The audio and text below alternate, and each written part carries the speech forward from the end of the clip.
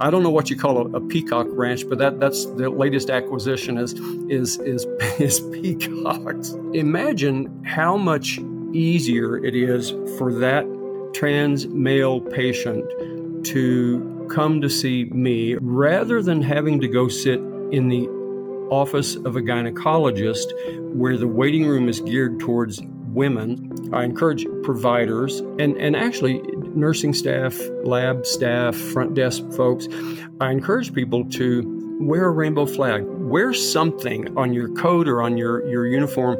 It can be very subtle.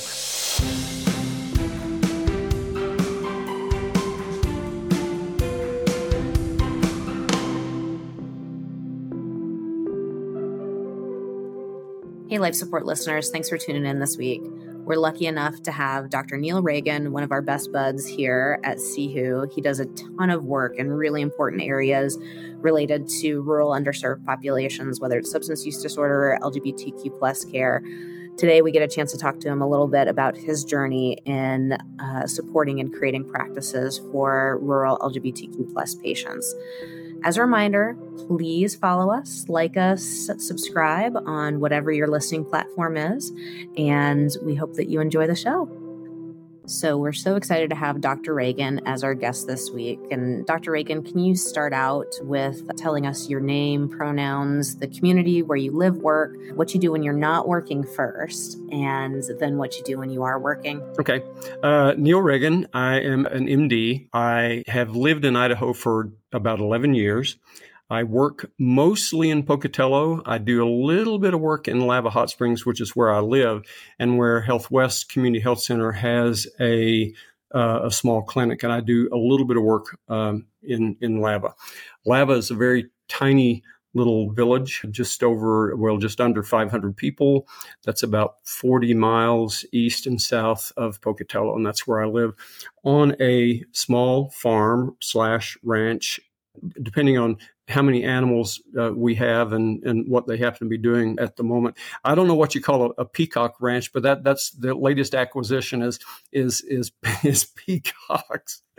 And fortunately, I live far enough away from most of the neighbors that I don't think that the noise is going to bother anybody.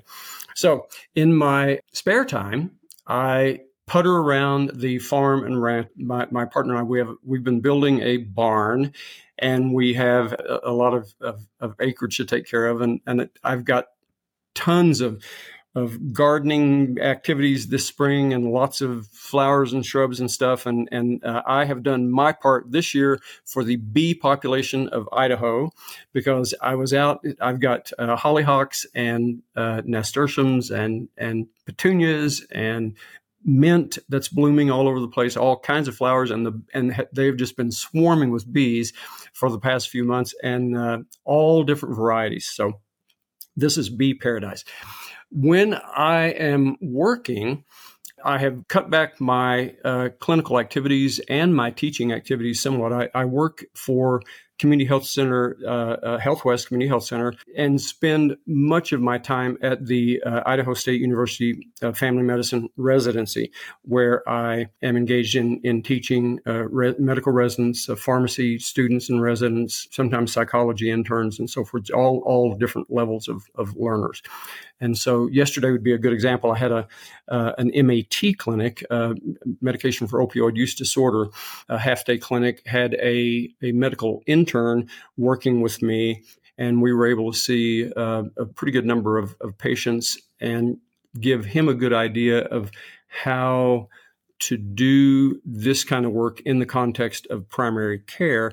And the thing that I told him yesterday was the most important thing from my perspective that anybody can learn from working with me and working with the patient populations that I work with is to see these folks as real people, and to recognize the value, the validity of the stories that they tell, and have a much better understanding of how people sometimes wind up where they are when that was never their intention to wind up there. So at any rate, lots of clinical stuff that I do, lots of educational stuff that I do. And at some point I will need to, I suppose, quit all of it. But right now it's too much fun and I'm really enjoying it. Well, we really enjoy working with you. And I feel like we've worked together for 4 or 5 years now, and I never knew that you had your Peacock Paradise that also takes some of your time. That's awesome. Also, nice to know that you have a little distance with the neighbors and screeching peacocks too. Well, what I really want to focus on today is your experience in this part of your community or this part of the state around forming really program a clinic, a service line for LGBTQ plus patients within rural Southeast Idaho. So I think that when a lot of people think about rural family medicine, they're not necessarily thinking about services specifically targeted for LGBTQ plus patients. Can you tell me a little bit about your journey to specifically serving this community and what that really looks like for you? My journey has been informed by the fact that I am a huge believer in primary care practice. And I think that primary care providers can do anything. I think we can do it all. I think it's amazing what we can do when we recognize the needs in our communities and we rise up to meet those needs. And so I think part of my own personal views come from A, having been around a while, and B, having been in the military. I was in the Navy for close to 30 years and oftentimes worked in places that were quite isolated where I had to do it all, where I was accustomed to doing it all. And so since I left the Navy and the other places that I've worked, I've sort of carried that view with me. And I think that that's not necessarily unique to me. I think there are a lot of primary care practitioners out there, physicians, nurse practitioners, PAs, who are doing amazing work in their communities, and they're meeting the needs of those communities.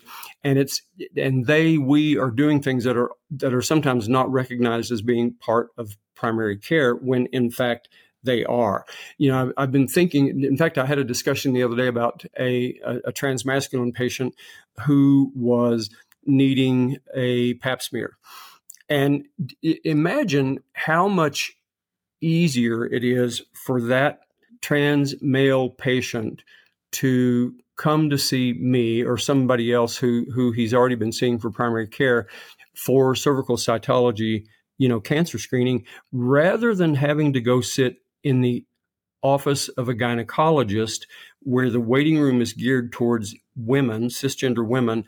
And so here's this guy, maybe has a beard, certainly in most cases is going to look masculine, sitting in the waiting room with a bunch of women. And it's just such a better, it's not only better customer service to be able to provide those services at the primary care level in a primary care clinic, but we as primary care folks are much more likely to ensure that our patients are going to be getting the care that they need, especially the preventative stuff, the mammograms and the pap smears and the colonoscopies and all these kinds of things that they might not necessarily get. In fact, oftentimes don't. There's very good evidence supporting the fact that trans and non-binary people, and to some extent even gay people, are less likely to seek out medical care because of these various barriers. And some of the barriers are real in that folks are not always treated well when they go to the doctor, when they go to a clinic, when they call for an appointment.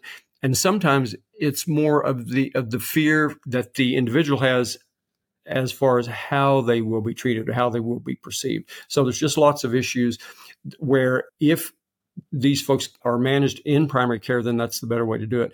Moreover, there are LGBTQ plus people living in every community in the state of Idaho, large and small.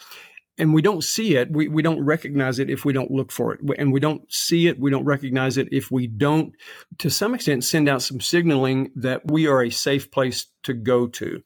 And if we will do that, we'll be able to keep these folks in our communities. We'll be able to keep their medical care in the community. I don't think that anybody who's living in a tiny little town, say like Lava, like where I live, ought to have to drive to, 3 hours to get care. That's not good for that individual. I mean, they have to take off work. I mean, there's all kinds of reasons why that's just not a good plan. So those of us who do primary care in our communities can do this.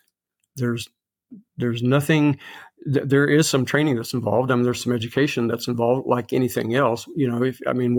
We are expected to keep up with the latest information on how to treat heart failure and the latest information on diabetes, which, by the way, diabetes has become so complicated with all the medications that I say that I'll oftentimes compare transgender healthcare to diabetes, or I'll compare treating chronic hepatitis C to diabetes, and diabetes is hands down more difficult than these other things are, and yet we think of diabetes as being part and parcel part of primary care. So we need to change how we frame what primary care is. I love that. And I think it really positions the role of family medicine and primary care in serving the whole community. And to your point, you talk about how providers can do this in almost single-handedly, right? I know that there were some services when you came to this part of Idaho, but you really grew a program. Can you maybe talk about that journey of development and what it looked like when you first got Southeast Idaho and what it looks like now? Yeah, when I first came here, the Ryan White HIV program was already up and running and was already a robust program. And that's been just a huge boon to Southeast Idaho, to our community, to surrounding communities, to our educational mandate as far as ISU's teaching healthcare professions and so forth. And so that was already established, and I have helped out in very small ways as far as stepping in and covering some of the clinics and doing that kind of stuff. Also, as an advocate for making sure that all of these folks who are living with HIV have a primary care physician in the communities where they live and are not necessarily having to get their primary care at the Ryan White Clinic, because typically what that clinic likes to do is see patients. Once patients are stable, they see them every 3 or 6 months, and sometimes for really stable patients, once a year. That is not sufficient for being able to tend to primary care needs that the overwhelming majority of these folks will have. And so everybody needs a medical home. Everybody needs a primary care doctor.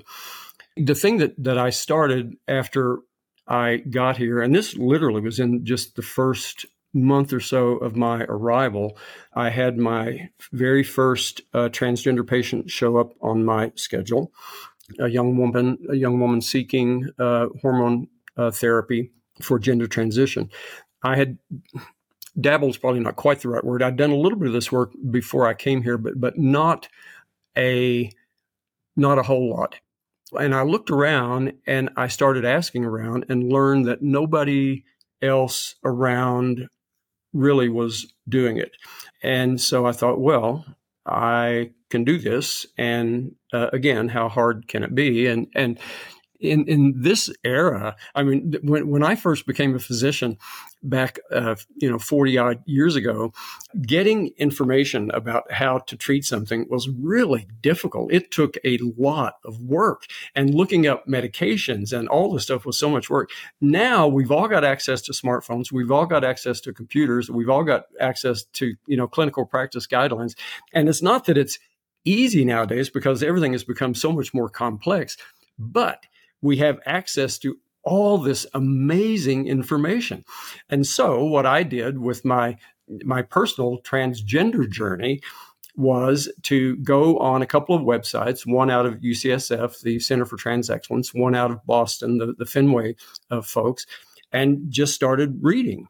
And, all these medications that we use all these gender-affirming medications that we use are meds that everybody in primary care is familiar with, estrogens and progestins and spironolactone and all these things. We've been using these meds for other indications for many, many years. So these are not foreign medications to us. And so it's simply a matter of looking at some protocols, seeing how other people are doing things. And as I'm comparing notes, I'm recognizing that how Fenway's doing it and how San Francisco's doing it and how Seattle's doing it, they're not exactly identical, but they're very, very close. And it gave me something that I could build from. So I said to this first patient, I'll be very happy to see you. I'll be happy to, go on this journey with you. I thought being in Pocatello in Southeast Idaho that I would probably, over a couple of years, would probably wind up with 8 or 10 or 12 transgender patients. Well, so I was naive. And my naivety arose out of the fact that nobody else around here is really doing this work. And so as time marched on, one became 2 and 2 became 8 and 8 became 50. And before I knew it, I had about close to 200 patients, which is what I had at the point that I turned over most of my transgender patients to another physician in Health West and in the residency who is very interested in doing that kind of work. And I did that so that I could reduce my total workload and focus more on another population that I'm really passionate about from a primary care standpoint, which is folks with substance use disorder, also a vastly underserved population in this area. And since there was someone who was able to basically step in and pick right up where I left off with the trans folks, then that was an easy transition. But that whole experience of getting the trans program up and running at our place and subsequently helping to get the medications for opioid use disorder and other substance use disorders, getting that kind of up and running too. It was really an eye-opening thing for me because it not only showed me what an enormous need there is in the community and what value a primary care physician, primary care providers can bring to a community, but I learned a lot about these folks that I would not have otherwise known. And it's been such a privilege to work with both communities. And I wouldn't have had that eye-opening experience had I not started doing it. So I've been very, very proud to do it. Well, we're so thankful for the work that you've done and that you've really become a leader in this rural LGBTQ plus healthcare space. So I think that it's fantastic to hear your experience moving through that care space. But as somebody that also does medical education, what do you specifically say to whether it's trainees or colleagues that say, well, I don't really need to know this because I don't have those patients in my community, or that's not part of my patient population? There's a couple of different approaches to that. The first thing that I say is, well, you do have those patients in your community. You just simply don't recognize it. And they are either not getting the care that they need or they're going elsewhere to get it. And if you're interested in providing that care in your community, and I hope you are, then you've got to start somewhere. And if you put yourself in the shoes of a transgender person who's living in a very small community, if you put yourself in their shoes, they start, a lot of times nowadays, people start looking online and trying to figure out, okay, let's see if I can find a trans-friendly or an LGBT-friendly provider in my area. And if your name doesn't pop up on a list, they don't know that that's where they can go in a safe place. And then the other thing that I think is a big issue in small communities is people have concerns about privacy. They have more fears probably than in larger places that their privacy will not be respected, that some of the things that they tell us in the office or the exam room may not be kept in confidence as they would wish that they were. And so that's also a bit off-putting. And so all of us need to maintain a professional attitude about how we, with our trans patients and our LGBT patients, like we do with anybody else. What's basically what happens in Vegas stays in Vegas, and that's the way it ought to be in our exam rooms. I encourage providers and actually nursing staff, lab staff, front desk folks. I encourage people to wear a rainbow flag, wear something on your coat or on your uniform that's just it can be very subtle, but somebody who is trans or gay is going to pick up on that and is going to recognize, oh, this must be an ally. The other thing that will do is it will provide an opportunity for other people who maybe are not LGBTQ, but it'll provide an opportunity to have a discussion with people you work with and with other patients. I mean, I've had people. I wear a little rainbow label on my name tag, and then also underneath my name tag, I have my pronouns. He, him, his, and that has induced a few people. I mean, most people know who I am already anyway here, and so that's not an issue. But it has induced a few people to say, "Oh, I see, you're wearing a rainbow flag, or I see, or a rainbow insignia, and I see." In fact, I had a fellow the other day who's not in the LGBT community he said, I noticed your name tag has pronouns on it. Why do you do that? Why do you have that on there? And it gave me an opportunity to explain to him that I'm, my doors are open for everybody, and that people who look like me, not everyone who looks like me necessarily uses he, him pronouns. And so it initiated a discussion, and he got it. So I was able to educate him. But if we do little things like that, we signal to the folks in our community that we are happy to see them. I was speaking with a young doctor a few years ago about this subject, and he expressed some reticence to, quote unquote, waving the rainbow flag in front of his clinic for fear that would cause some blowback against him in his community. And I'm not so naive as to think that that's silly, because I think that there is always the potential for that kind of thing.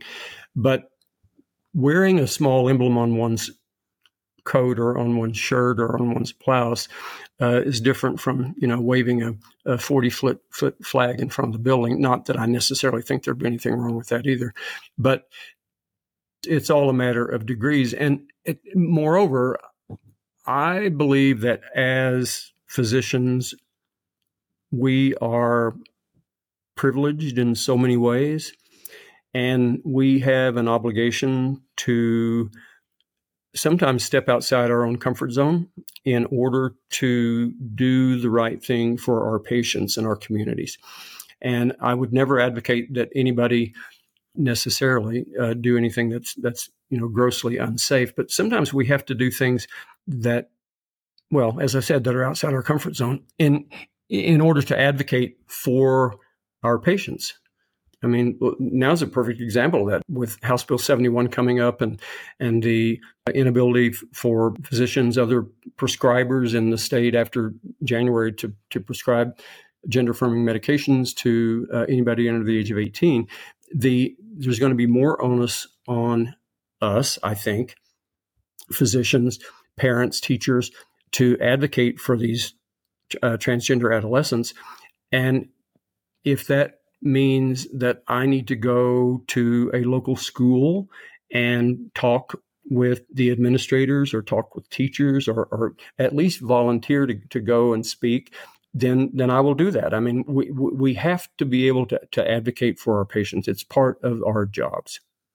I would imagine that particularly now in this environment where especially LGBTQ plus identities and services have become so politicized, that that's a bigger and bigger role that providers are needing to take. And it leads me to think, while we talked a lot about the importance of these services, that's probably balanced by some fear and some apprehension, or at least some worry every time we get around to the legislative session.